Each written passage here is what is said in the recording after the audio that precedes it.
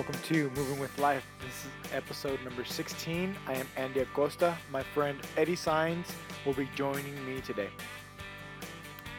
Listeners, thank you for tuning in. Thank you for lending us your ears for the next hour and a half. Don't forget to subscribe. Don't forget to leave reviews. We are on iTunes, Stitcher, and SoundCloud. So episode number 16. Me and Eddie get straight into the conversation, and for me, it really revolved around my abnormal week. We talk about our week and how it went, and then we talk a little bit about politics, but the majority of this episode revolves around religion, which we hadn't quite gone in depth as far as maybe our points of view, and not that we give a stern point of view, but we just give our thoughts about religion and how it ties into ourselves and as well as the world.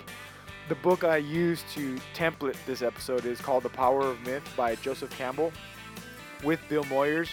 And that book was written back in the 80s, I believe, the late 80s. And it circles and parallels religion and the world. And for me, it's still so relevant in today's world and what we're going through, what we're seeing happen. So we revolve around that, and I feel it was long overdue. So without further ado, here is Moving with Life.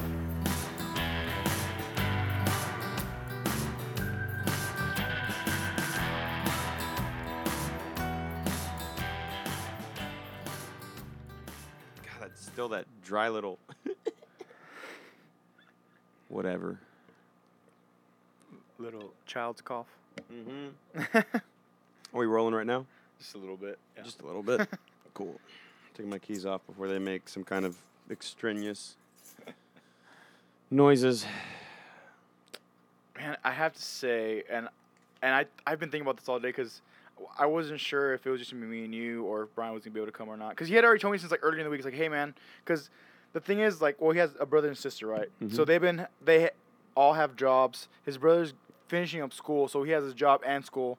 His sister's a nurse, so like their schedules just don't mesh. They Rarely. probably never see each other. Exactly. So with that in mind, he's like, hey, man, and last week was his birthday. Last Monday was his birthday. So I know they had, like, dinner, but that was it, I believe.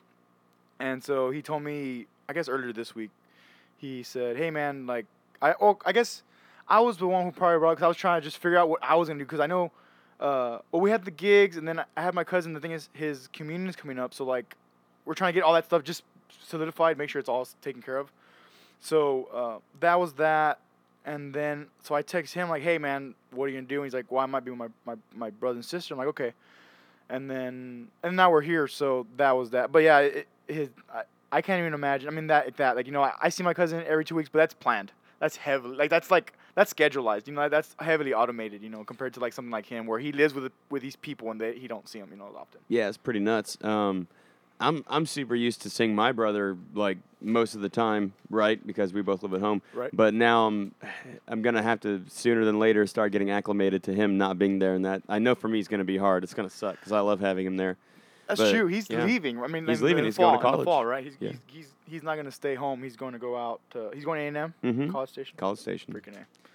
Yeah, I know. Fighting Aggies. I have not forgotten about getting him on here. It's just honestly, since I've been planning to get him on here, we've gone to the island, and then we've gone to Houston, and then we've had backwoods. It seems like we're at backwoods every other week. It just feels like that, Almost to the point, yeah. And now we've added Falfurrias, which we had that mishap yesterday. Maybe that's why it feels like that. Right, exactly. And it's literally been like 2 months in the making for me, at least, that I've been developing notes. I actually now bought the movie Interstellar so I can make notes. Oh, thank God. So like I'm developing this, but it's taking 2 months because it's like, oh, we have a gig. It's like, oh, I'm Sunday we're just beat.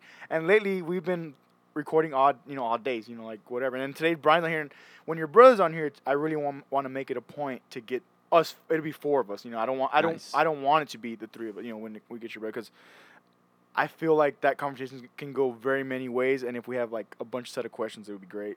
Mm-hmm. So, but anyways, yeah, going back to the root of, seeing siblings and whatnot. I mean, I don't have any siblings. I have my cousin. That's the closest thing I have. But like I said, it's heavily automated in my schedule. I know I'm going to see them for 2 days every 14 days, and that's it. I don't get any more. I don't get any less.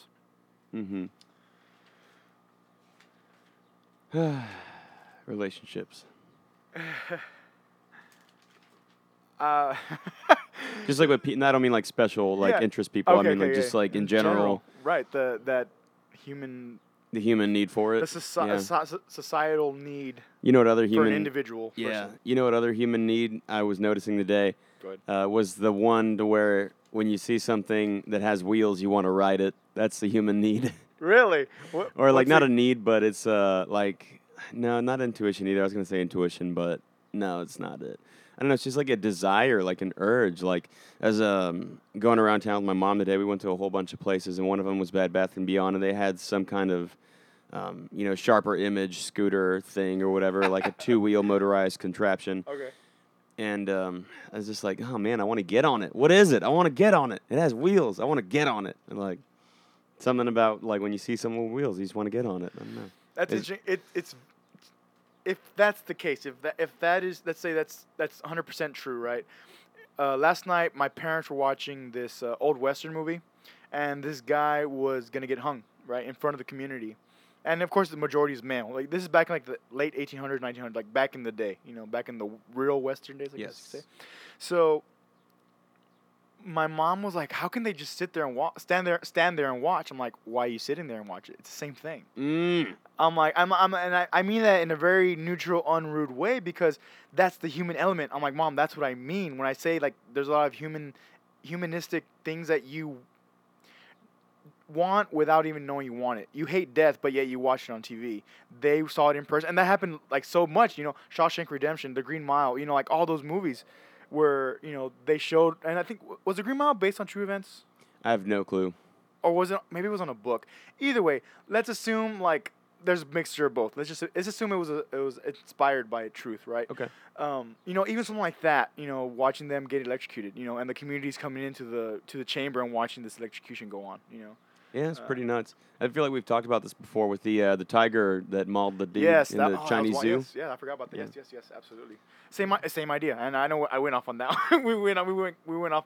That was probably the deepest end we've gone off so far, and I've tried to retract so that we can continue and not feel like obligated to go any which direction. If we fall into that little hole, that we've been able to mitigate and just be better about talking about it, understanding that it's part of the human life, human interaction, and then moving past it. Yeah. Not and I don't want to say we even dwell on it, but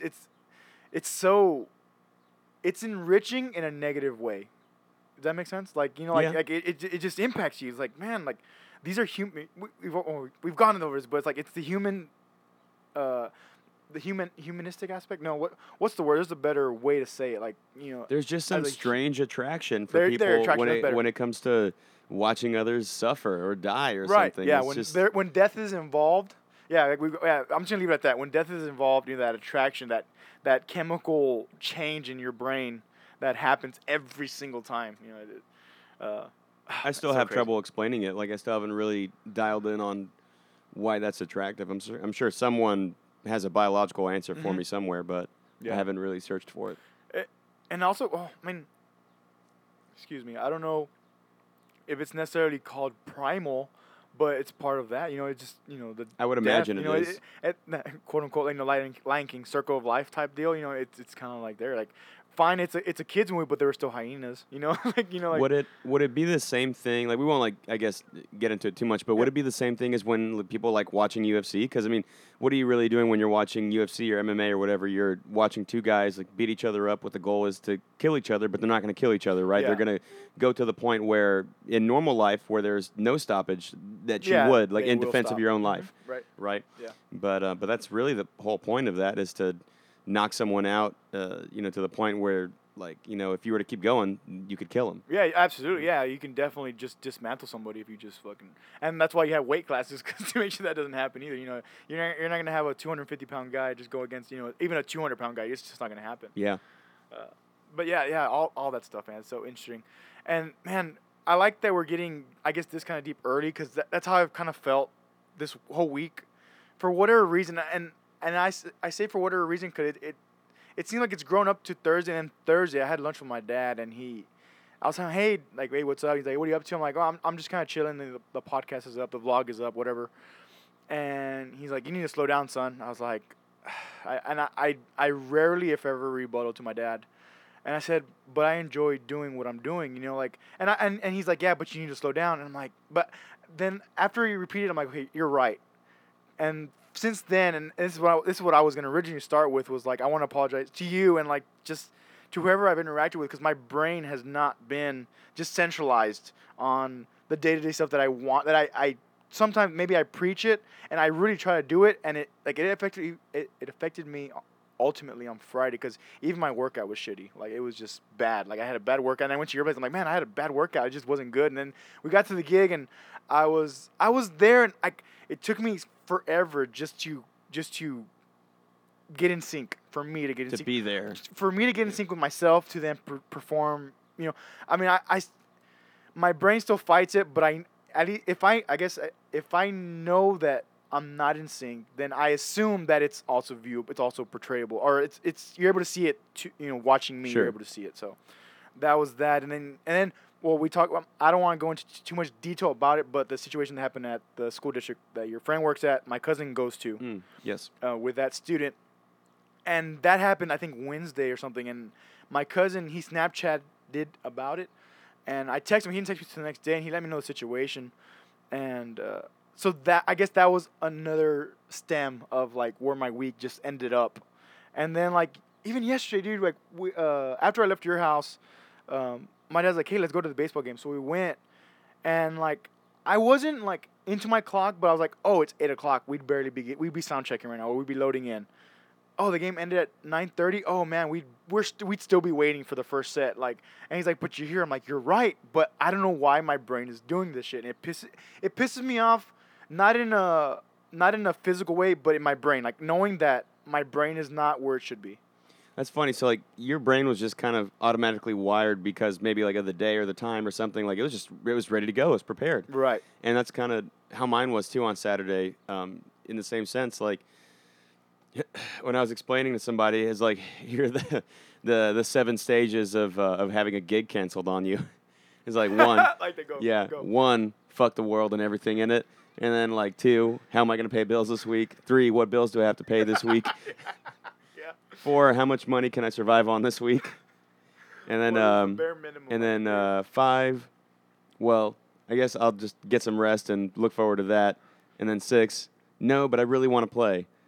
7, nah, I'm just really looking forward to getting some rest. Yeah, right. 7 and stages. That's actually very good. I like that, man, because for me, it was just like, okay, I know I have my, because we pay for jiu-jitsu, right? So I know I have that coming up at the beginning of the month. But it's like, for me, one thing that I remember was like, oh man, I have my 3-day fast coming up, so that's 3 days of food I don't have to worry about. There you go. That's easy for you. It tied in too well, dude. It tied in too well, because that's why I'm laughing about it. I'm glad you're laughing about it, because it literally, I'm like, wait a minute, 3 days with no food? Heck yeah, like, I don't have to worry about God it for 3 bless. days. Just water. I can get water. I'm Yeah. good with water. So, well, I guess for everyone listening, we were supposed to play in Falfurrias. If we have any friends in Falfurrias that were planning on coming to see us, Pioneer Saloon, we're really sorry it got canceled.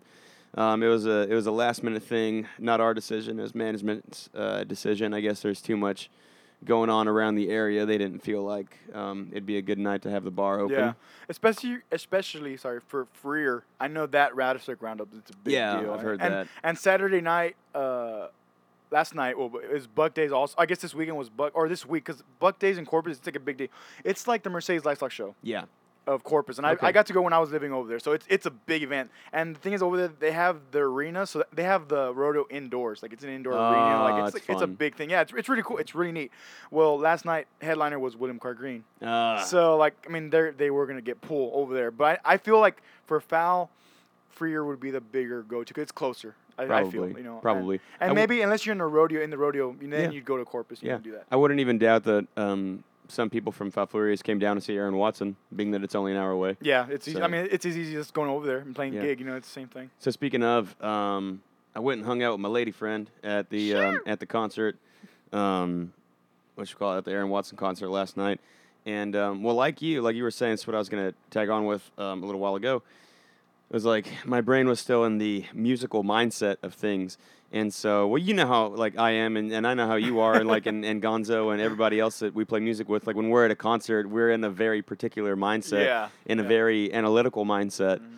And well, everyone around me was enjoying the concert and dancing and singing and drinking and having a good time. I'm there like scratching my beard, like my chin, and just in thought, like, the lighting guy, he missed that cue. What's going on?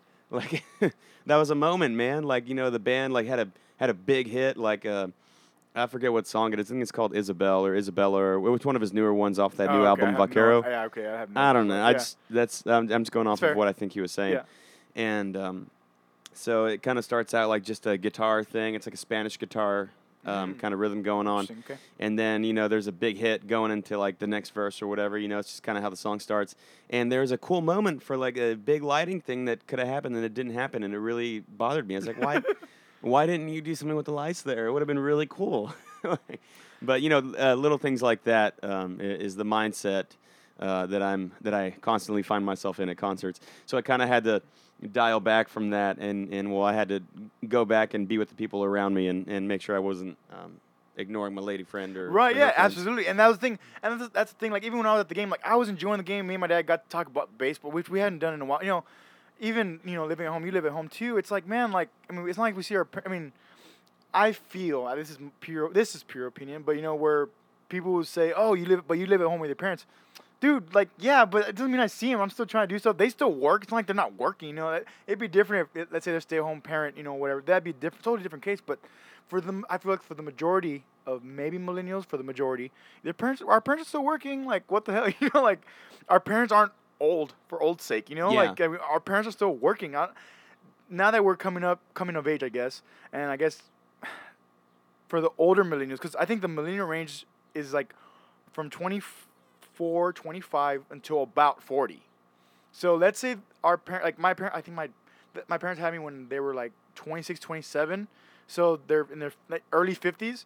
It's like, yeah, like people are working till they're 80 now. Like, I have an aunt that still works at HEB here in Edinburgh, one of the HEBs, and she's like 82. Like she's a greeter, like, yeah, but she's still working. She still gets her W-2. She's still working. That's the point. My point is that she's still working. Yeah.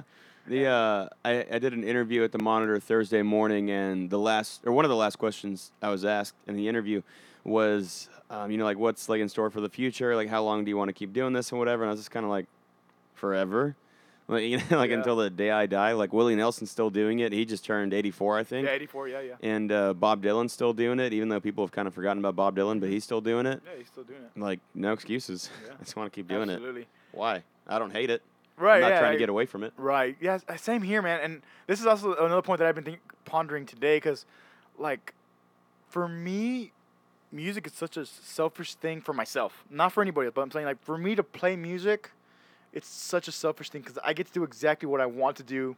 Every chance I can. Every chance we get a gig, whatever. I've been getting less out of, I guess, not with you. Like, I guess sit-in calls, which is like lately has been great. Like, I think this year I've gotten 0, which like I've in turn just been able to use it to just relax. Like trying to. But see, with those are planned.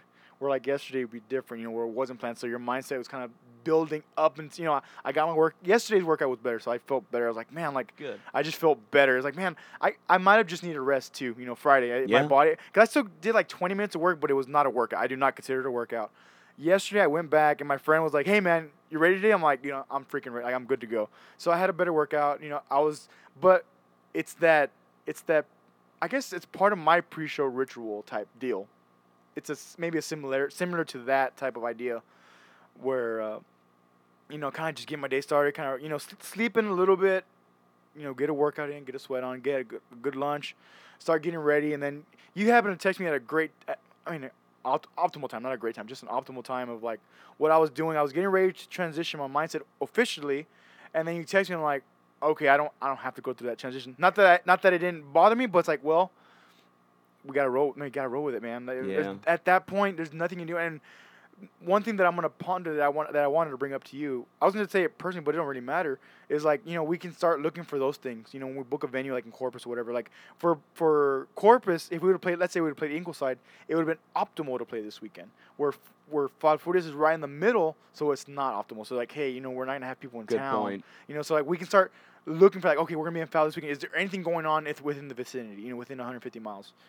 That will contradict. Like, hey man, can we switch the week? Can we let's just skip that middle conversation, that last minute text, that you get, Yeah. like, oh, damn, we could have mitigated this, but it's something that didn't happen before, in this situation. We've gonna get canceled, but it wasn't because of other events. So with that thought process, that's what I was gonna tell you. It's like, man, we can at least write that down and have that as a consideration whenever we're booking gigs. We can go from there. I like it. I'm glad you brought that up. That's not something I thought of yet. So. Yeah. And that's the thing. Like, what brings me to that mindset is like, okay, if it doesn't make sense, why? And like, it's like, man, it doesn't make sense. Like, we have a gig and whatever, but the variable is, anticipating something like that because it's new. Then you write it down as a new thing, and then you consider it for next time, for stuff like that. Well, it made sense to me why he wanted to cancel it. Right. I can't necessarily hold that against him because he owns and operates a business, and I completely understand that. And you got to do what you got to do. But the common courtesy would be 2 weeks' notice, and there could have been a little more responsibility taken. And I agree with 2 weeks, and that's because I always tell you, like, if we can get 7 days, that's manageable. We can at least just put it off take it off the calendar, and we'll be good. But yeah, 2 weeks optimal. 7 days is like okay. It's not bad. It's not terrible.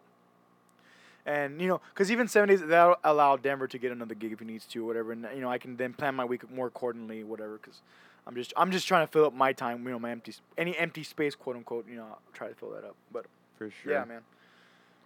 So good. Well, either way, as through my 7 phases of losing a gig or a gig getting canceled, number 7 was I'm really looking forward to rest, and that's not what I did at all.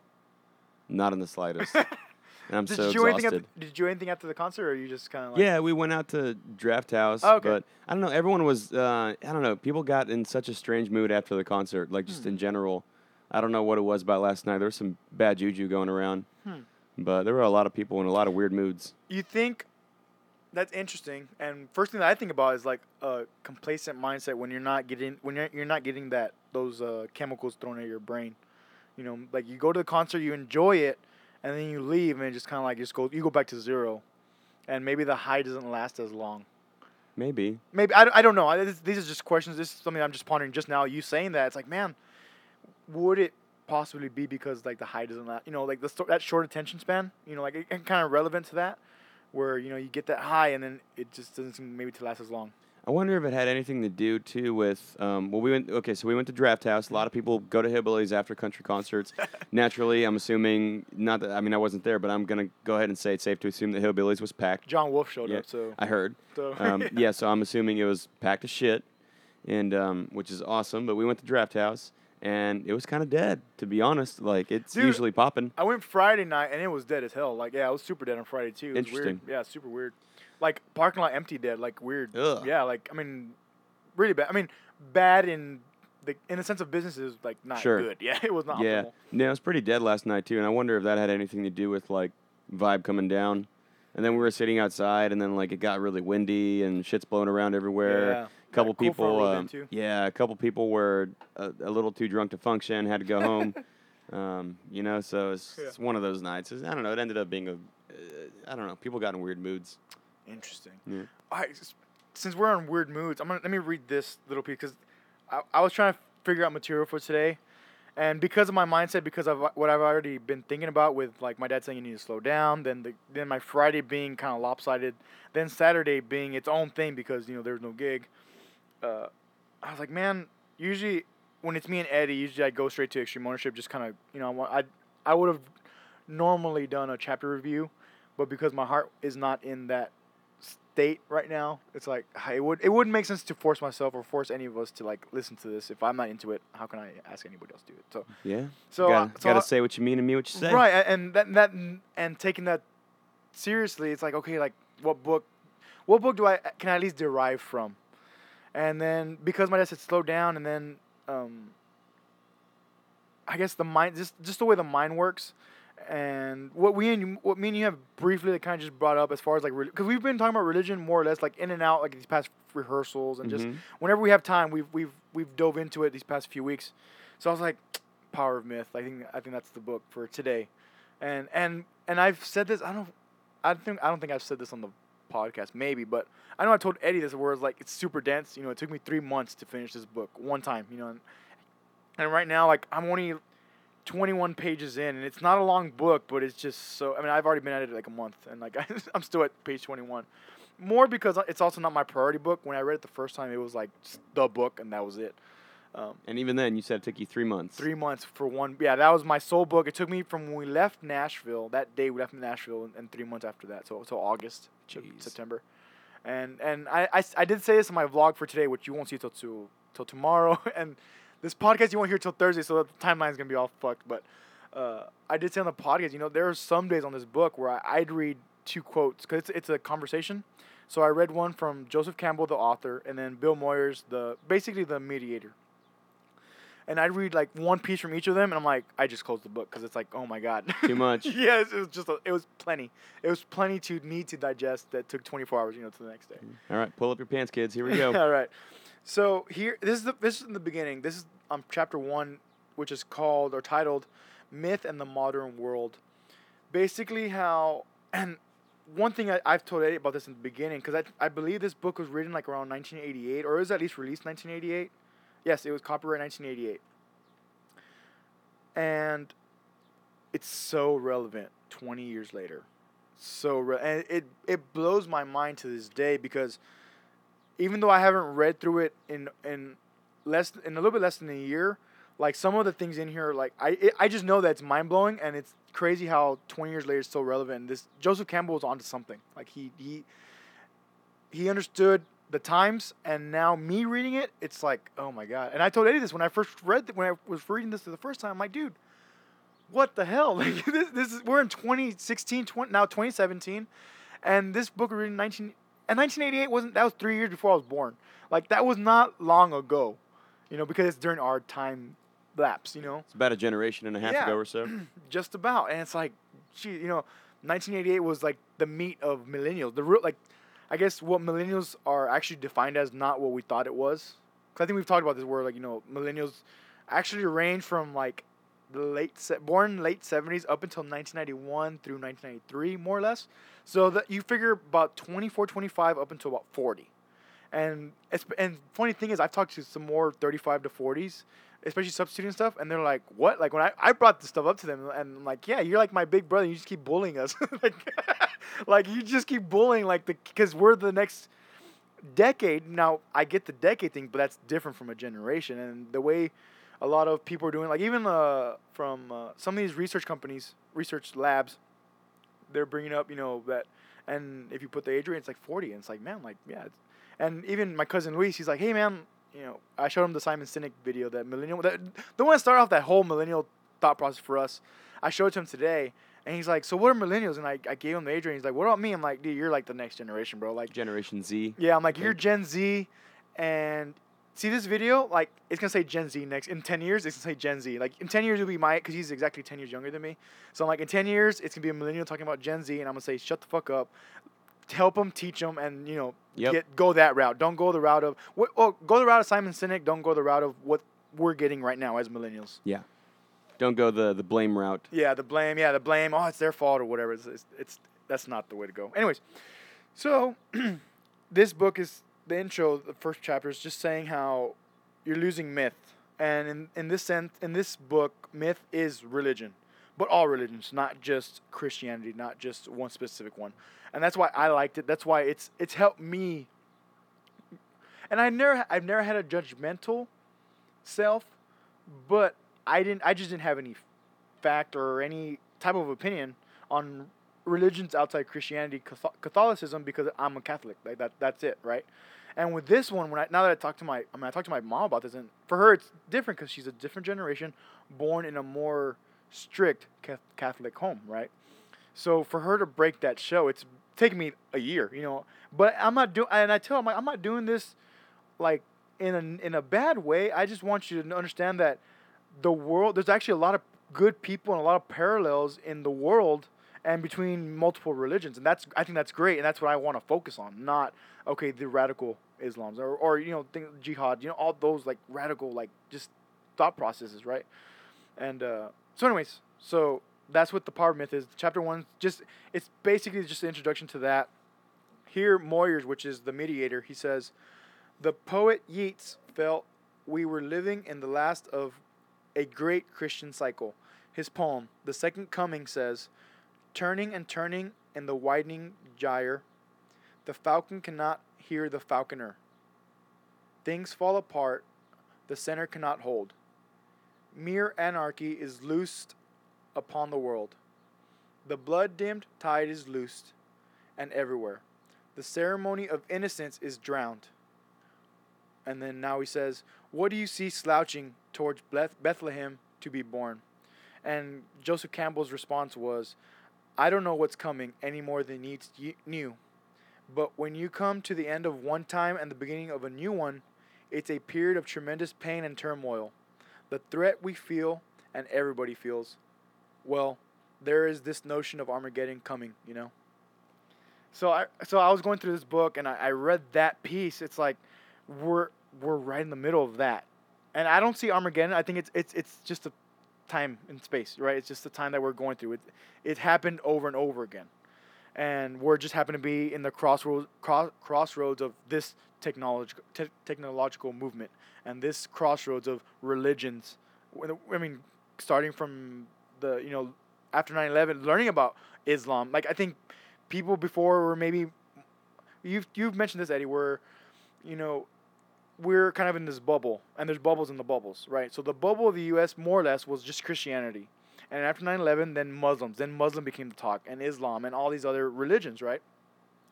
So, again, repeat, is that this book was written 20 years ago, and we're right in the middle of it again.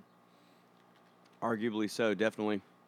Even in another realm, like I think politically, I mean, I've only been alive as long as I've been alive. I don't know what it's been like. Right, yeah. Divisiveness, in the country. I don't know what the divisiveness has been like in the past because I can't speak from that experience. But it definitely feels like in my lifetime, it's the most politically divided I've ever seen it be, as far as when I started paying attention anyway. But sorry, guys, I'm sick. Been sick for like 2 weeks. I've been having this like dry little pouty kid cough and just can't get over it. Anyway, continue reading. Yeah. Well, man. Okay, I'll just continue reading. So Moyers then says, he's quoting this. I have become death, the destroyer of worlds. Oppenheimer said when he saw the first atomic bomb explode. But don't you think but you don't think that will be our end, do you? Campbell replies, it won't be the end. Maybe it will be the end of life on this planet, but that is not the end of the universe.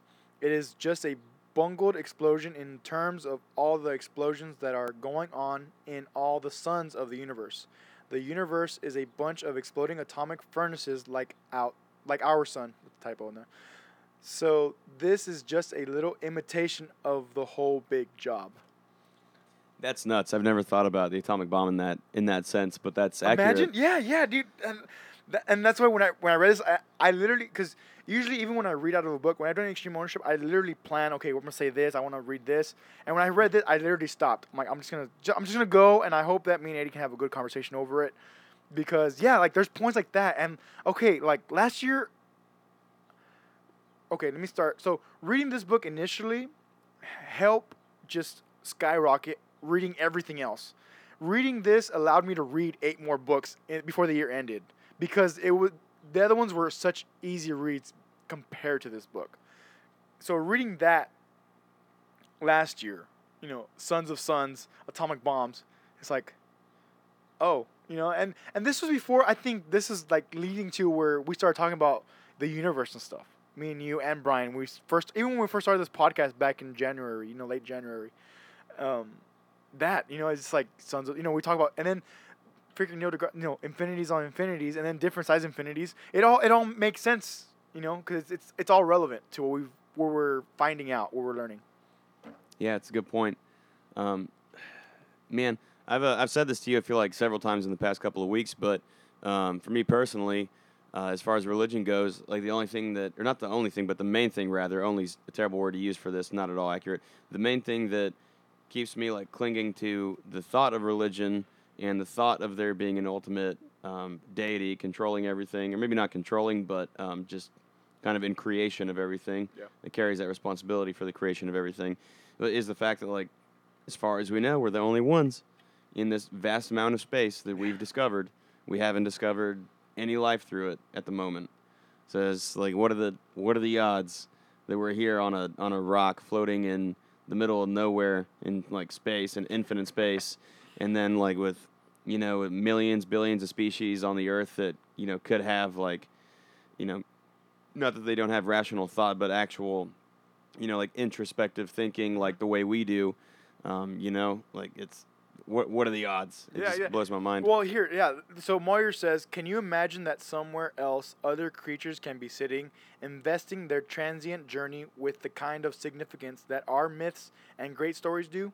Now he's talking about like the myths that we have here. Can somebody else in another universe be doing that, right? So Campbell says, no. When you realize that if the temperature goes up 50 degrees and stays there, life will not exist on this earth, and that if it drops, let's say another 100 degrees and stays there, life will not be on this earth. When you realize how very delicate this balance is, how the quantity of water is so important, well, when you think of all the accidents of the environment that have fostered life, how can you think that the life we know would exist on any other particle of the universe, no matter how many of these satellites around stars there may be? So he's saying there's just zero possibility, like with all the millions and millions of chances and accidents. Like, okay, better one, better two, and then the nature takes its course and it either goes one or two, and then out of all the times that's happened, it's fostered a perfect environment for our lives here on this planet. Okay, And I think he might even also human life, but I think he might also mean like just biological life and period, like bacteria and stuff too. I think I don't know. That may be digging too deep into the weeds, maybe probably, but it's just something that crossed my mind that it might be. He might mean just being, being a being, even to the smallest particle. that's interesting. Being that like especially now that like they're starting to find Earth-like planets, and how like it wasn't that long ago they just discovered like what is it like in some other solar system, and 3 of these planets were in the Goldilocks zone. Yes. Yeah. So That was like that's- within like a month or two ago. Yeah, it was pretty recent. Yeah. I don't know. See what happens, but either way, I mean, I don't know. Like friend I've been talking to about it, like she's of the opinion like there's just like it's maybe not so much that it exists or don't like other life exists somewhere that it doesn't, but like what does it matter if we're here and if it's so far away from us and we can't attain it either way?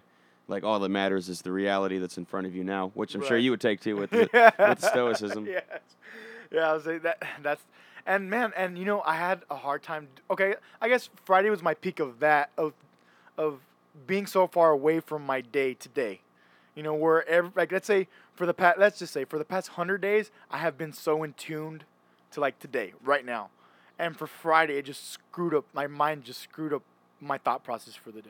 24 hours I won't say it was miserable, but it was miserable. It just so against what I try to do and what I, while you want to have macro goals, and I've mentioned this, you want to have macro goals, but you need to do something, just one thing every day. Tim Ferriss talks about, simplify your goal to one thing that you can check off on your list, and if you feel accomplished, do that. Then tomorrow check off another one, and that goes back to living day to day and everything. But man. You're allowed to be human. Yeah, right, and that's the. I think now more than before. This is even before maybe 3 months ago, where I started catching myself being okay. Like, hey, it got a little bit too robotic. I started seeing that. It took me like a little bit. It gave me I had a little delay, but I started seeing it. I'm like, okay, and one thing that helped me, the seed that was planted late last year, was. When I had my cousin last summer, I've mentioned this where I just beat him to the ground. We just worked and it worked, and I had him lose. He lost like 25, 30 pounds in 2 months. Like we just burned through, bro. I burned him out, but I burned him out for me. But when he got on the field, he was good to go. So that was the macro goal. That's what I wanted, anyways. But at one point, and my mom told me this. This was when we didn't have my cousin with us, but that she had a conversation with him, and she said, why don't you, you need to respect Andy. And he's like, well, he doesn't respect me. Interesting. Right. And so from that moment, this was like Thanksgiving, Christmas. This was months ago. From that moment, I said, okay, let me check something. There's, I don't want him to be scared of me. I don't want him to, I don't want him to think I'm a dictator either. But there needs to be an agreement, for both, and now I think now I've learned to flank better. Not that I wasn't trying to before, but I obviously wasn't doing a good job. If he's saying, well, he needs to, I'd like him to respect me too, which is reasonable. Because now what do I talk about? I talk about these kids that get disrespected by parents and by adults, and so. But coming up with that idea has stemmed from me. Me getting that feedback from my mom that stemmed from my cousin. That I was like, oh shit, this isn't right. This isn't good. This isn't healthy either. It's not healthy for him. Trying to develop him, and get him on at least a good path. To just get him through high school and see where he wants to go. Because he seems to be opening up with options. From football to then military and in college too. He asked me about ROTC and how that worked. I'm like, well, you get commissioned. You go to school for that, and then you get commissioned, and you work your way up. Mm-hmm. So, anyways, but yeah, it stemmed from that. The self. And we've talked about this before too. Is the self. Self-awareness. And one thing I posted last night before going to the baseball game. I believe it was before the baseball game. There's this video that I posted on Facebook, and it's this guy leaves like $100 bill under a homeless man's backpack, and this homeless man's asleep, so he's like there, and he could have felt it, but he didn't. And the guy just like slips it there. So then, like let's just say like 20 minutes later, or whatever, the guy wakes up and he comes to, and she's like, he has like $100 bill. He's like, oh my god, he was crying, like he was just ecstatic, right? So he goes to the local Target, like he walks in, there's a Target store, and you see him walk out like 20 minutes later. It says 20 minutes later, and he has 2 bags. So then he goes back to, essentially, it's on a bench. I'm guessing that's where he lives, on the bench, right there on the side of the street. So then this guy, who turns out to be an actor, he's on his phone. He's like, oh, man, like, I don't have enough money. Like, I don't know how I'm going to get this medicine for my daughter. I don't know. He's like, I'll talk to you later. I don't know. I need to figure this out. So he's there. He's just contemplating out loud. So then the homeless guy, he says, hey, man, you all right? Like, you all right? And then he's like, yeah, I'm just trying to figure out how to get this money. I need some money from my daughter. She needs her medicine. It's very important. And he's like, hey, you know what? He's like, can you watch my backpack for a little bit? So he goes and he returns the money, and he gives this money to the guy. So then the guy's like, oh my God, you're the best. He's like, here's $500 more. And the homeless guy just was over himself. Like, he just could not believe. He's like, what? Like, he's like, yeah. He's like, and this is an interesting business side note concept, but I'll go to that later. But he's like, yeah, I make videos like these for them to go viral, so we can spread, goodness and kindness. Mm-hmm. And with the money he makes off those viral videos, well, he's able to then continue making these videos and giving money away. Man, that's some like social entrepreneurship, like in a really unique form. Yes. Very unique form of social entrepreneurship, almost. Yeah. And this video had over, I think it was like 300,000 views, and that's not even like full viral. It will be more viral later, but I shared it, and by the time I shared it, I think like over 300,000 views. So let me do the math real quick. Because I just signed up for my vlog and stuff. Like, after you get 10,000 views, you're able to monetize through ads. What I like about it is that you can put skip ads, so like you don't have to watch the ads. They're not mandatory ads. They're just ads for the ad's sake, for the people paying for the ads, and the company's paying for the ads, right? So with that, you get 55% of the revenue from the ads. Oh, wow. Yeah. So even if you... So it's 10,000 views, 55%. So let's say it was 300,000 views, right? Let's say 200... So the 10,000 views not counting. So there's 290,000 views, right? And then let's say, man, dude, even, you think they would give $1 per? We can just assume it for now. You want to just go with $1? Okay, so let's assume $1 for 290,000 views. That's $290,000 times 55%. That's $159,000. Like, that's not bad. Let's assume, So, given that number, it's probably like 50 cents. Even if it's 50 cents, bro. So, you cut that in half times 0.5. That's still $79,000 at 50 cents. Let's assume, let's assume that math is correct. Like, that is crazy. And that just allows this particular entrepreneur to continue to go meet homeless people to give them money. It's pretty nuts. I just had to check right now on YouTube if one of my videos is over 10,000. One of them is over 10,000. It's time to start cashing in. Yeah, dude. And I can help you do this actually probably after we're done with the podcast, or I can just walk you through it. It's not hard at all. You basically set an account through the third party that YouTube has, and because you're over 10,000 views, everything after that you'll start monetizing that. And so I started doing that because of the vlog, and I only do that because what I want to do with the vlog, and I know it's gonna take time. Because even like Gary Vee and them, like they did, 100 episodes, 1,000, they did a ton of work to lead to where they're at now. So because I have that mindset, I'm not worried about getting even 100 views per video right now. I'm just trying to put on content for now. So what I want to do with that money when that comes in is, one, then I can allow the podcast to start paying for itself. Because right now I pay for it. It's not a lot of money, but still, having that bill paid for, that would just automate that. You don't have to worry about it. I don't have to worry about it. And then my biggest thing, that my macro goal for the podcast, the money's from the podcast. The podcast itself, I want, at least, if not all the millennials, if the 25-year-olds listening to this can buckle down and understand where we sit, and we shouldn't be then the bullies to the next generation, is continue learning and teaching teaching the next generation, right?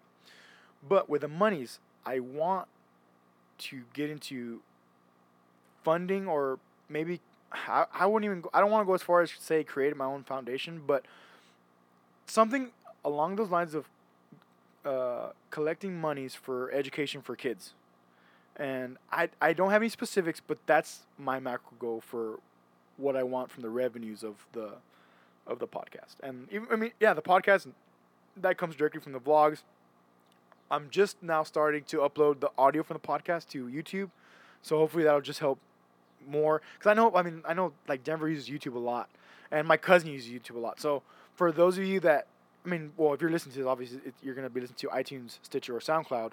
But if you have friends that prefer YouTube, it's on YouTube now. Like, even if it's just one episode, like it does, for me, it does not matter. I just hope that you get, like I said this in the beginning, getting one thing, that 99%, that 1% a day, that 1% a day, and trying to get better every day.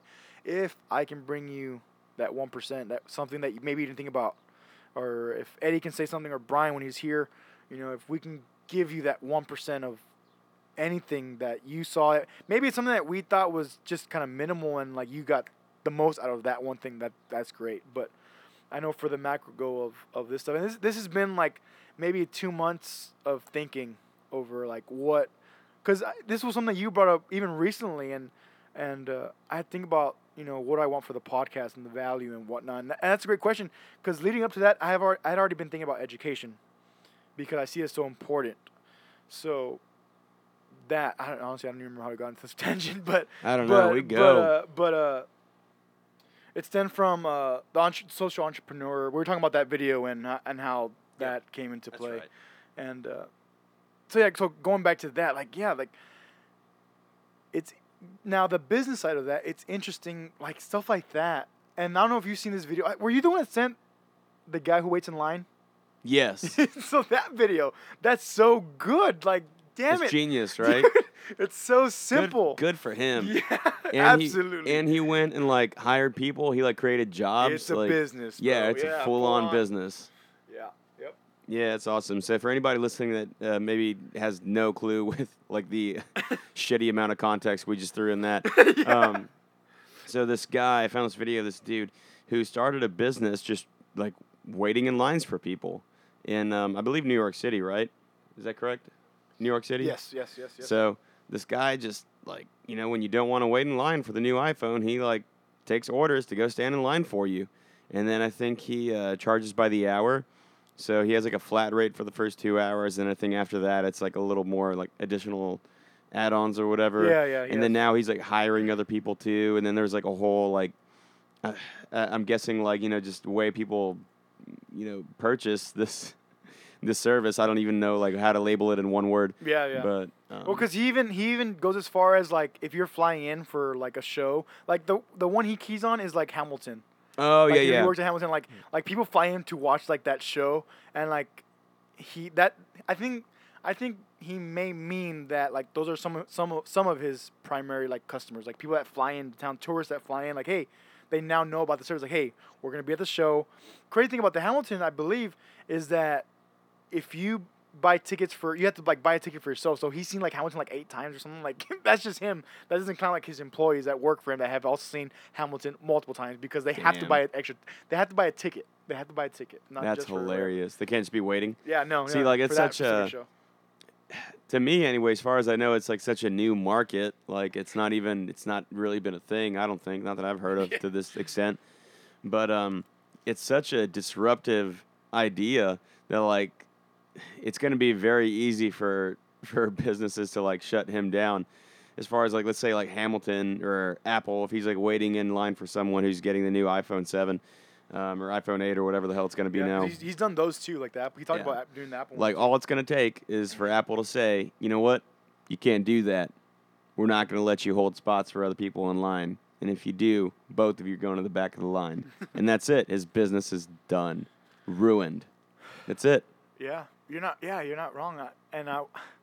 I wonder though, because the take may be that, well, that's one more person that's gonna buy a phone, but that's only one, so they might be okay with doing away with one. But that'll be interesting. Okay, it'll be interesting to see what it turns into, given that scenario. Because I don't disagree. That's something that it didn't quite cross my mind. Something similar, but that specifically, where like, hey, you can't be waiting in line for somebody and just jump ship after that. Yeah, Shark Tank the hell out of it. And my thoughts. What else you got for us in this book? All right, let's see. Let me go back because I don't want to skip. So one thing Moyers asked, he says, "Do you see some new metaphors emerging in a modern medium for the old universal truths?" Campbell replies, "I see the possibility of new metaphors, but I don't see that they have become mythological yet." What I got out of that was that, which it's redundant, but we're smack in the middle of something changing, bro. Like, I hate to reiterate or be redundant about that, but it blows my mind that we, as human beings, us 25-year-olds, we are smack in the middle of millennials to Gen Z. And then, as a society, as a human race, we are smack in the middle of transition. This was written in 1988, and they were in transition then. I say the same thing for 2017. Like, I don't know what more to say. Then it blows my mind. I feel like that's just the way the world is. Though, like it's just always in constant transition, constant change, with everything going on. Like imagine what it would have been like if we were 25 and then World War II just started. Yeah. Like, Right. that the That's kind of crazy. Yeah, yeah. transition, or Absolutely. getting out of World War II, going into the Cold War, that kind of transition. Or, I mean, I feel like I keep leaning on war like it's this big thing. Well, because But you got. there's always a lot of it, that's for sure. I was gonna say, I'm like, the way maybe you can think about it is, wars have been a big part of every generation.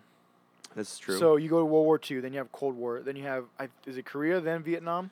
Well, whichever way, it all happened right after. So all that. So Korea, Vietnam, then you have like the late 80s. Then you have the dry years technically. After the Persian Gulf, you had some dry years, maybe like 10 years up until 2011 or sorry, 2001, 9/11. Well, we had 2001. that quick Operation Desert Storm, Yeah, that early 90s. which kind Early of 90s. like, which I guess kind of bled over into the 2001 9/11 right. conflict. Yeah. Well, not really, because that was done by terrorists, and then for whatever reason, we went after Saddam Hussein. Right. Yeah. So it's yeah. just kind of a continuation of what the other Bush did. Right. And that's interesting because the only reason why I say like I guess the dry years would be made from like 94 to 2000 is only because like Jock on them, like they call those dry years. They were in the military. And they were doing missions, but it wasn't a war per se. That makes sense. Like that one, the Gulf War and all, like that was like late 80s into like 91, 92. And then from there, when Jocko got in, he talked about like going to Guam, like different places. I think Portugal,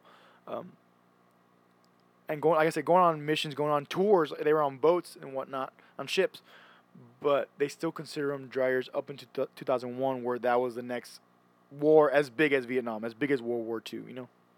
Fair enough. Well, then now we have the new Trump presidency, and with all the with the mother of all bombs being dropped, and then what else did we do? We did something. Just a whole bunch of like 30 some other bombs unleashed on like Syrian government. It was 50. I think it's 50. Yeah. That's something I feel like this country has not done in a very long time. Probably not since Bush. Yeah. What's interesting is that week that the Moab got dropped, and then those other bombs got dropped. Since then, it seems like it's kind of cooled down. Yeah. Which is not a bad thing. I'm not saying it's a bad thing, but I just noticed that. I don't know what it means. Because the way I think about it, in a sense, is like it gets so damn blistering hot here, and then we get a cool front on Sunday. Like you get this like heat, and then just like change. It's like, oh shit, like what's gonna happen next? What?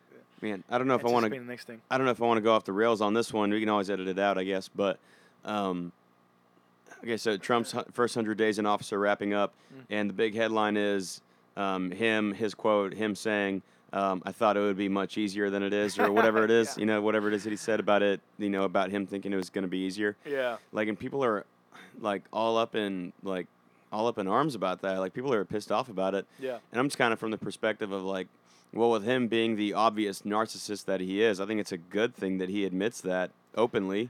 I think that's a vast improvement. I was gonna say I hope people consider that, because that goes back to the ego check, that being humble. He realized, hey, this being the president of the United States is not running a business per se. Yeah. There's a lot of functions that they do the same thing, but it's not the same, and it takes way longer to make an impact. And for me, that goes back to our history teacher back in high school. It says it takes years to see what the current president's effects are going to be. Yeah, it's going to be a minute. It'll definitely be a minute.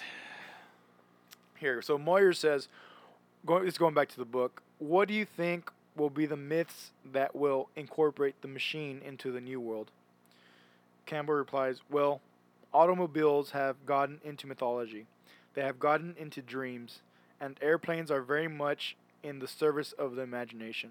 The flight of the airplane, for example, is in the imagination as the release from Earth.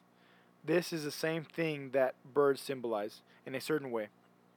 The bird is symbolic of the release of the spirit from bondage to the earth, just as the serpent is symbolic of the bondage to the earth. The airplane plays that role now. And I only play that because like just transitioning into the new whatever we're leading to now, the route, and then what you mentioned, and Yeah, well, I think what we're leading to now is AI. I mean, that's what it all seems to be going towards, is AI. And then not only that, but the whole, if anyone's ever seen the movie Transcendence with Johnny Depp, inserting yourself into AI. I mean, again, it's like it seems to me like the never-ending chase for immortality.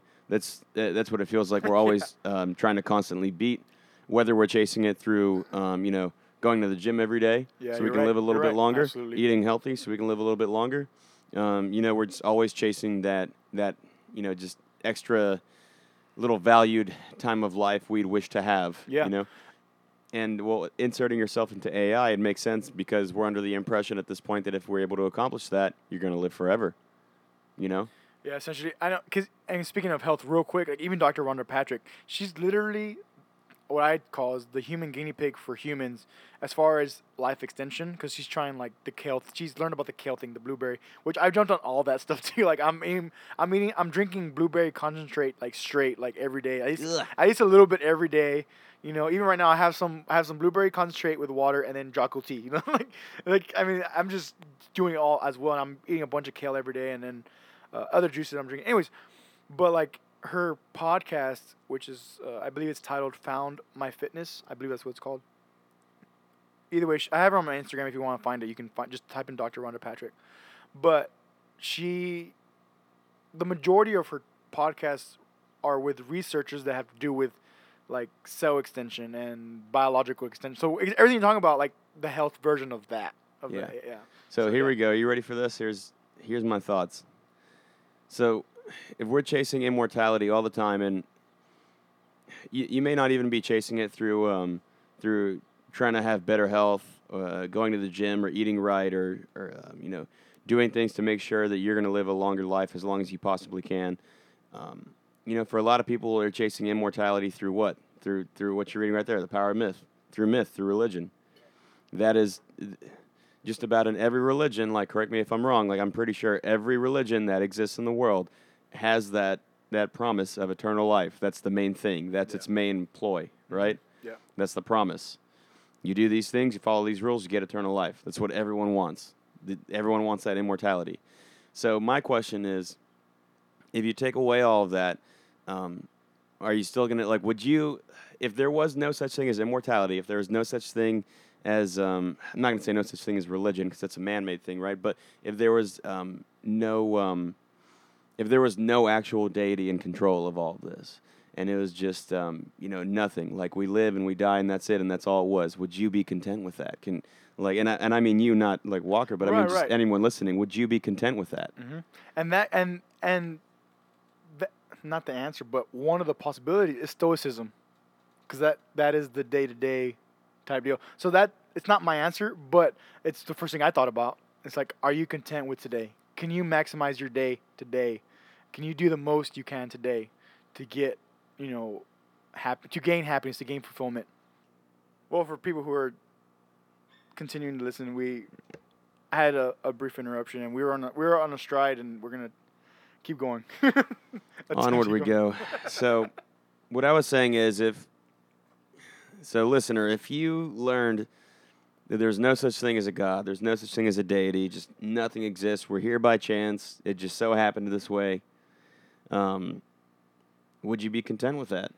And how would you go about living your life, knowing that you're immortal, you're going to die, and nothing's going to happen after that? That's I feel like that's like I'm being super nihilistic right now. Well, yeah. But, even so, it's interesting because I know in my mindset now, I would just keep going because because legacy's still part of the deal. Yeah. And even one thing that came up in the book was that I think Bill Moyers brought up was John Wayne. John Wayne being a mythological figure, or even in the 80s, he was already saying yes. Like John Wayne's like, it wasn't that long ago, but so I get that. That's maybe what I would also say is like, well, you can still like do good, and given that all variables were the same, only the religion or only the god or deity. Sorry, if only that variable is different, and everything else remains the same. At least for me, and I hope listeners would still continue, building on what their mission is, whatever the mission is. There's still purpose that you can have to your life regardless of religion or not, right? Yep. Here's something that Joseph Campbell says. He says, certainly Star Wars has a valid mythological perspective. It shows the state as a machine and asks, is the machine going to crush humanity or serve humanity? Humanity comes not from the machine, but from the heart. What I see in Star Wars is the same problem that Faust gives us. What the heck? Can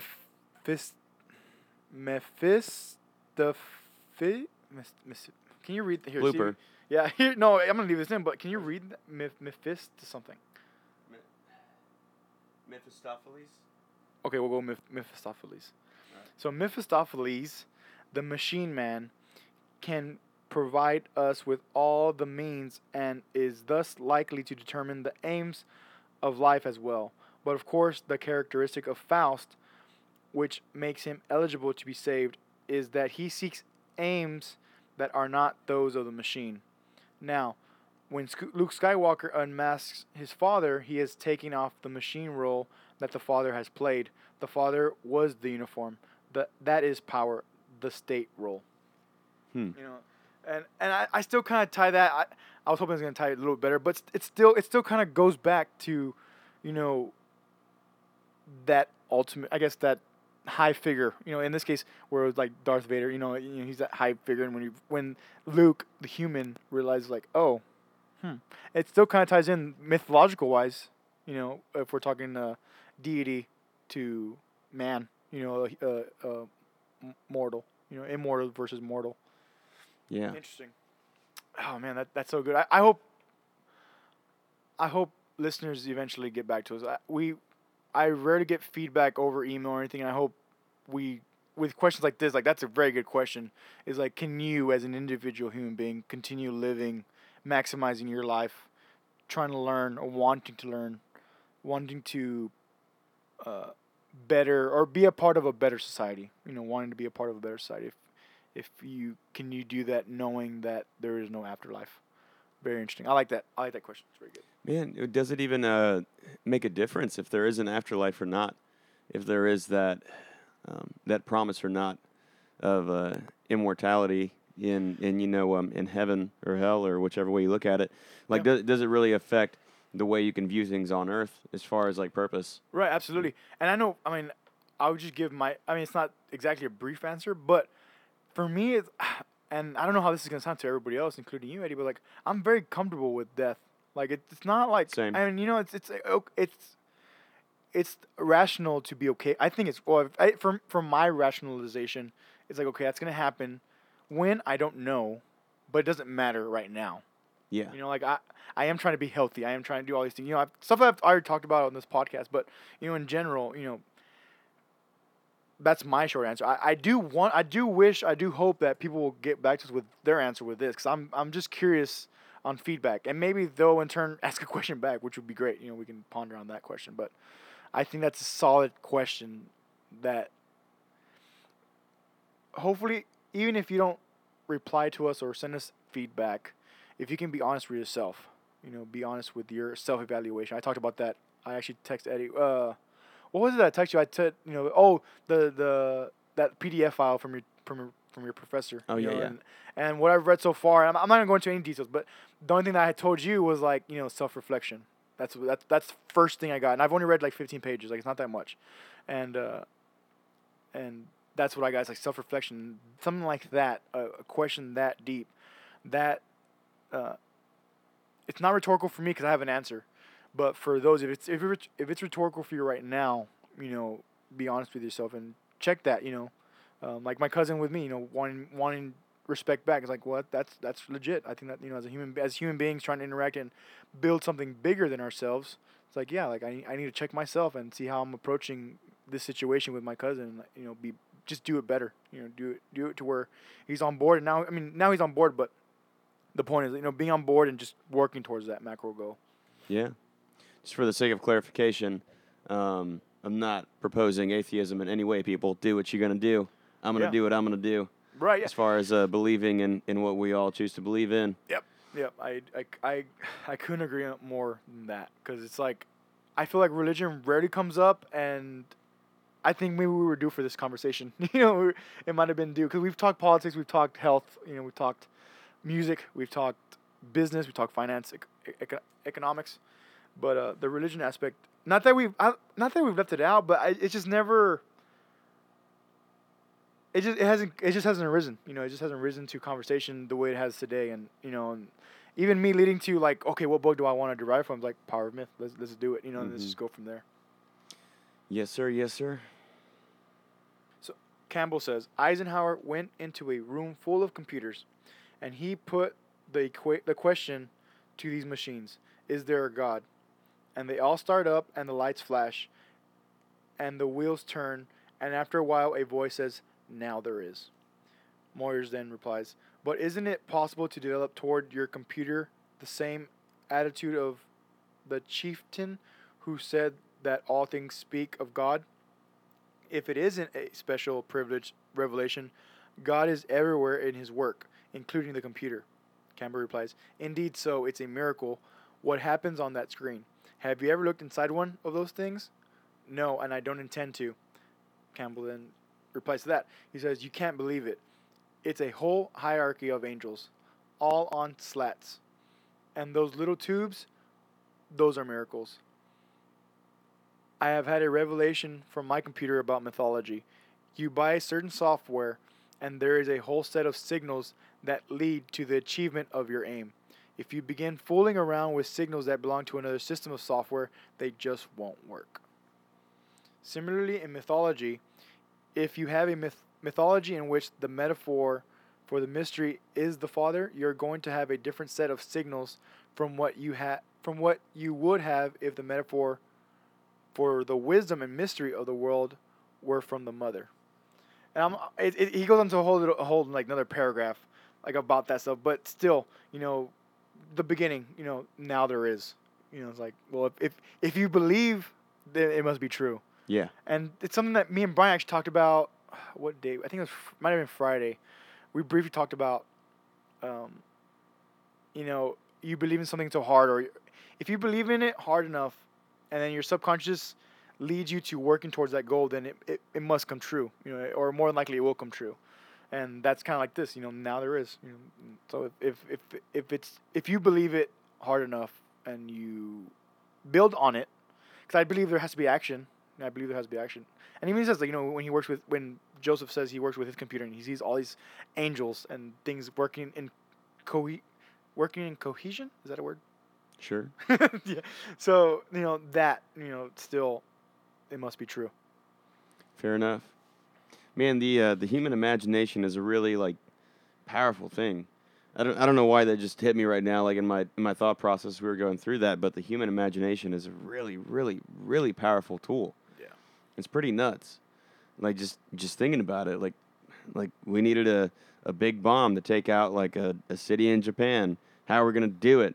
Imagine a way we could do it, and then like that imagination just forms from. Forms into actual rational thoughts from knowledge and application of the knowledge, and then it happens. Yep. It's just like a scary thing.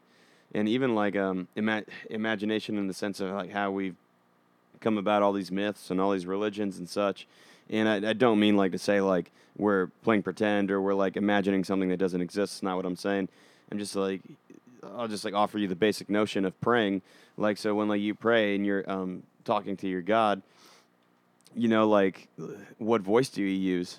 Like, if you, like, imagine God talking back to you, what voice are you hearing it in? It's like the imagination process of everything just really baffles me at the moment. That's it. I never thought about what voice do you hear it in reply. That's interesting. I'm going to have to pay attention now because I know I definitely feel like there's something there. I just never pay attention to that particular voice coming back. I know there's a voice there and I listen to the words, but I don't pay attention to the tone or to the... I like that. That might even be a part of like meditation too. Like, when you're meditating and I know when I meditate, if I do get something like that, lately it feels like, let's say I see you in my meditation state, right?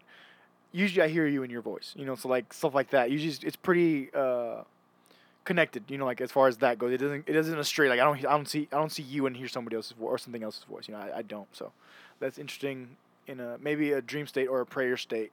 What would that reply sound like? Yeah. Like that. I'm going to stop Power Myth because now he's just venturing into how various religions tie in to the ultimate thought, of mythology. So I'll bring it up again later on, maybe another podcast, but for now, definitely... I was like skimming through, like, yeah, we're about done with that book at least. A lot of thoughts. Yeah. Even with a little bit that I've read and with the ultimate question that you brought up, it's like, dang, okay, like that's a lot to think about. It's a lot to think about. It's big. That's a big monkey brain. Yeah. On its own. Man, I had a older student of mine, adult student, adult age, like young 30s probably. And he was like showing me these screenshots of like, I guess, a social media argument he engaged in with somebody about the Bible. And he starts, pointing out all these flaws in the Bible and whatever. And he's like, how can you like believe a book that has like all these flaws and contradictions within it? And I didn't really respond back to him. I didn't really give him the time of day. I was like, okay, you want to brag to me about how smart you are and like how you try to outsmart everybody else on social media. Congratulations. I don't know what to tell you. Yeah. But I'm not going to give you the time of day for that. I just think anyone that does that is just not worthy of attention. But with all that being said, the Bible, though it may have very apparent contradictions, I think within it lies a lot of good values that you can take away from and apply to life now, and it parallels all the way across generation to generation to generation. Right. And then, well, the other thought that occurred in my head as he was kind of bragging about this to me, like putting down the Bible, is like, would you be okay doing the same to the Quran? Like, would you do it for the Quran? I'm sure there's flaws in the Quran. There's Yeah. got to be. Any book that has, like, thousands of contributors to it over thousands of years, Yeah. Is bound to have some kind of flaw to it. Yeah, and that's the thing. Like even Power of Myth, throughout the book, it talks about how there's a lot of parallels between the different books, and oh man, what was I gonna say? Sorry, I got an itch and I forgot. Hold on. Well, it's like we build up these myths, and the Bible is a man-made book. I mean, granted, I totally see the point where Christianity says that I'm forgetting the exact vocabulary word, and I took Bible classes like in college. Okay. But where like God comes down and speaks His words through other people, like He uses people as a medium to transfer these words into the Bible, right? Right. To allow them to get these thoughts down in the way He wants to articulate them.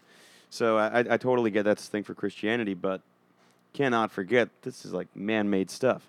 Like myth is a man-made thing. Right. Interesting enough, when I was taking those, when I was going to those Monday classes for my cousin's communion, they were doing like a evangelist for like the godparents and stuff, and I would go to those. And when I finally started getting comfortable, which was very late in the program, like we're done with the program now, so it's over. But I say like the last 3 weeks that I went, like I felt like I was just more contributive. I had more value to. I was comfortable releasing what I thought, right? And one of them was like kind of that, and I said, so the Bible is truthful, but also mythological. Yeah. And because the father's the one giving these classes, and he's like, yeah, and I was like, oh, thank God, someone gets it. Like, because the thing is, like, it's not that I get it, but after reading The Power of Myth, it just opened up door that gave me a sense of like, okay, like the Bible is also a tool that you can use. Yeah. And what I was gonna say a little bit earlier was those contradictions. What if they're dichotomies? What if they're intended to be contradictive? Because you have to think about the good and the bad. One thing that my cousin brought up, he's like, and I don't know, or was it you? Either way, you'll know. He said, "Who said the devil was bad? He just went his own way." Yeah. Did you say that? No. Okay. Well, it's something like that loosely. Okay. It's something that my brother brought up to me. Okay, actually, it probably was you then. It was kind of as a joke one day, but it makes you think a little bit. Yeah. Loosely quoted, It goes something like, "If the devil is such a bad guy, why does he only punish bad guys in hell? Doesn't that make him a good guy?" Right. So it's just food for thought. Think about it. And one thing, man, I forgot about this. Well, maybe it's not so much that he's doing punishing. I think punishing is the wrong verb. I think he's just getting joy out of the pain he causes people. Yeah, he gets a pleasure out. He gets a pleasure out of it. But interesting enough that I'm gonna now re-listen to again was something that Denver sent me a long time ago when we first started these rehearsals. Conversation with the Devil. I don't know if you ever listened to it. Oh yeah, with Ray Wiley Hubbard, the Conversation with the Devil, the song. Is that what you're talking about? No, you're not. No. Oh, my bad. Not the song. No, it's a legit like 4-hour conversation, and there's I would say the narrator, and then he portrays the devil. He's replying, so it's a question and answer type deal, and they go through these questions. And honestly, like I'm not even gonna go into the details because I don't remember them clearly anymore because this was last year. My memory's getting jogged. I think I know what you're talking about. And Denver showed me this, and one time I even told my mom, like, "Mom, you should listen to this," and she's like, "No, I can't do that." I'm like, "Okay, I get it. I completely get it because the devil's always seen as a negative, a bad person." Okay, but pondering that and now remembering that particular conversation with the devil, it's like it just opens up a whole nother like realm of things, And going back to the original is like what if they're just dichotomies to put you in a good or bad decision-making situation. Well, and speaking of dichotomies, the devil and God is the biggest dichotomy that we cannot live without. We need that dichotomy. Right. If there is no devil, there's no God. There's none of that. If there's no God, there's no devil. Like they have to coexist in order for this to be a thing worthwhile, right?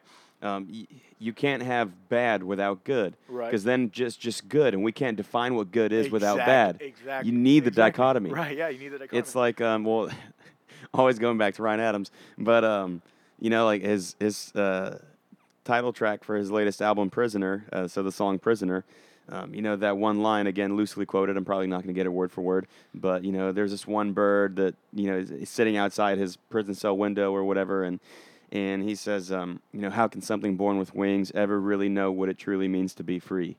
Or something along those lines. So it's like, it's been free all of his life. Like, he doesn't know the definition of free. Lives it. Yeah. Like, interesting enough, so there's this, speaking of free, and it's kind of like leaving the religion talk, but I had heard, I just recently found Hidden Brain by NPR. This was maybe like 3 weeks ago. Episode 38 is titled Me, Me, Me. It talks about narcissism and like millennials and certain, even phrasing, like if you use it enough, you believe it. I mean, it's like saying you tell yourself a lie, you tell yourself a lie until you believe it. It's kind of like along those lines. okay. And one of the things they brought up was like self-esteem.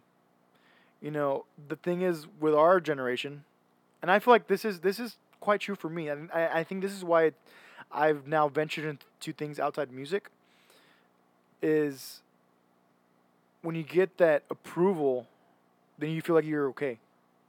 And that goes back. If you have, and it's an interesting thing because Gary Vee says we need to double down on good self-esteem, which is total dichotomy to what this hidden brain thing is bringing up. Oh, this Dr. Jean Twenge. She's the one who gets interviewed for this podcast episode. And the cool thing about Hidden Brain, side note, is that it's like 25 minutes long, bro. They're not long. Nothing's over 40 minutes. It's quick, dense, and it's in your head. Love it. So, anyways, but one thing the only point I want to bring up from that podcast today is the self-esteem thing. And I see it in my cousin. He sees his heroes on YouTube, and he feels good about it. So then he doesn't work. And it makes sense to me. It makes sense at least, and it's like, man, and interesting enough, and this is a self-reflection for himself that he told me yesterday. He's like, man, he's like, I want to accomplish so much, and like I go home and I'm on YouTube, and he knows, like he said, this is him talking, and he's like, you want to accomplish something and you go out and do it, and I guess he sees it as like, because I'm doing music, like he knows that's my career, so it's in a flow state now where we're just rolling. I'm rolling with you, and I like your project, so I'm on board with whatever you want to do. I have no real contradictions. I have maybe, I can say my opinion. We can veer off of that or whatever. But the overall mission, I'm on board. So it's flow state. Go, just go. That's fine. But now doing the vlog, now doing the podcast, and I think for him it's a vlog thing because he does watch vlogs and he listens to all these people, because even Ray Lewis has a podcast. It's like he's living life through others. Exactly, and he's okay, but because he's okay with that, and like I said, going back to the NPR podcast, it made sense. I'm like, man, interesting enough. I'm glad he's able to see that on himself. But okay, now what I'm thinking as the adult trying to help him grow, it's like, man, how can I get him to then find something good enough that he wants to work for it? Does that make sense? Mm-hmm. Something that does capture his attention. And right now, honestly, I'm trying to look for like YouTube jobs for him. Like, I'm like going that deep because it's like, well, he's on YouTube. He can probably maximize that. If someone can stand in line for somebody else, he can maximize YouTube. He can monetize YouTube somehow. There has to be a way to monetize YouTube. And those are my side note mindsets. But that, self-esteem and everything else that stems from that, and you get that satisfaction. Sorry, and it's like, okay, cool. And I think, and I talked about this our last podcast when we were with Alex and Freddie and all them at the island. I talked about when I got that like blessing essentially from my dad about music. Cool, and I continued, but 2 years later, I'm doing a vlog. Now I'm doing a podcast. Now I'm venturing to exercise. I just got my first paying client for myself for health, like for dietary Very stuff. cool. And that just happened like Friday. Like it happened while we were actually right after the doghouse. Like I was messaging and whatever, and so I just got my first client for that. Like that's a whole new thing that I have to learn. Like and it excites me as much as music excites me. But I wonder, I'm not gonna say yes or no, but like stemming from that original blessing from my dad 3 years ago, saying, hey, you can chase this dream, and now that I have that, okay, then I'm good. Yeah. Because then I wonder, and I mentioned, I think I mentioned it more now than ever, is like the parenting thing, stemming from that, your first 12 years of life. and what your parents do or don't do, then you go through your adolescence, which that's where you're in your more rebellious stage, and then you finally grow up after college. After college, you kind of grow up. For the most part, this isn't everybody. Still know a lot of kids out there, our age that are still kids, but it's fine. Either way, but even them being kids, usually stems because of their upbringing. So I've made all those parallels, and it's a lot. Mm-hmm. It's a big old monkey brain that I'm letting it sit, but it's fascinating to me because it goes back to the being a human being, trying The to human condition. yeah, the human condition, exactly. And it's like, man, it's so cool, and it's like so many answers that are gonna be answered like soon, not yet, but all that stuff. It's like, okay, cool. Yes, sir. I'm gonna call it there. We hit the ground running today. We did. And I'm like I said, and I said at the beginning, I'm glad it did because like of my mindset. What I told you since building up to the week and my Friday just being not optimal, not my definition of optimal, and right now we hit the ground running. So it's still I feel like an hour and 20 minutes of like boom solid material. So we'll be good for today. Eddie, if you could please leave your social media accounts. Yeah, for sure. Well, you can find me on Facebook, Eddie Signs. My profile picture is like green and blue, and it's like a silhouette of me being on stage. It's supposed to be really artsy, but I can't tell you the link because I don't know it. But EDDIESAENZ, and then Twitter at Eddie Signs 3. Again, EDDIESAENZ, and then the number 3. And then Instagram is that same thing, but it's at Eddie_Signs 3, because you need an underscore in your Instagram. You just need to. It's like an unwritten true. rule. Even I have one now. It's an unwritten rule. You gotta have it.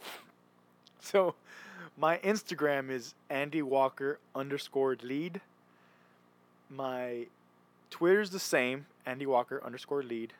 My Facebook, I do have a URL. It's the facebook.com/AndyWalkerLead. And then I think my artist page is Andy Walker Leads. Either way, it's all connected. Like on my personal account, I have like the link where you can like click it Andy Walker, whatever. And even when I share stuff, I always link the two now, so it's all there. Add me on Facebook. Whatever. Message me, I'll answer or reply. That's gonna be it, man. I'm not even gonna leave a quote. I think there's plenty of material from the Power of Myth that I'm gonna re-listen to when I get to it, and we can use. And I will be back. We will be back. Hopefully, full force next week. We'll have Brian on. We'll have Brian back here. But Power of Myth by Joseph Campbell, and then The Mediator is Bill Moyers. Super good book. I'd say if you have, I don't know if I want to say if you have doubt, but if you have any type of questions about religion and maybe how they tie into your life, I think Power of Myth could help you find at least some answers. You have to read the whole thing to maybe find one answer, but it's definitely a good read. It's enlightening. I learned a ton. It's helped me to this day. That's why I'm still using it today, and I do recommend it. And again, The Power of Myth by Joseph Campbell with Bill Moyers. So we're gonna sign off until next week. We will see what the week brings, and we will come back. Actually, side note, Brian's going on speed dating, so that'll be interesting. Woo! And then we had our museum adventure this past Thursday, so we'll talk about that next time when Brian's here, so we can give the full account, and then we'll see what happens. I'm curious about the speed dating thing because I was actually gonna probably go, but it's like rehearsal day. I'm like, no, I'm not gonna be rushing anywhere, so I hate rushing. So It's an interesting experience. We used to put it on for philanthropy with my fraternity. So yeah, we used to throw a speed dating event. People flock to those things. It does bring in some good people. Yeah? It brings in good numbers. Interesting. Yeah. All right, we're gonna leave it there. We'll come back next week. We'll see you guys.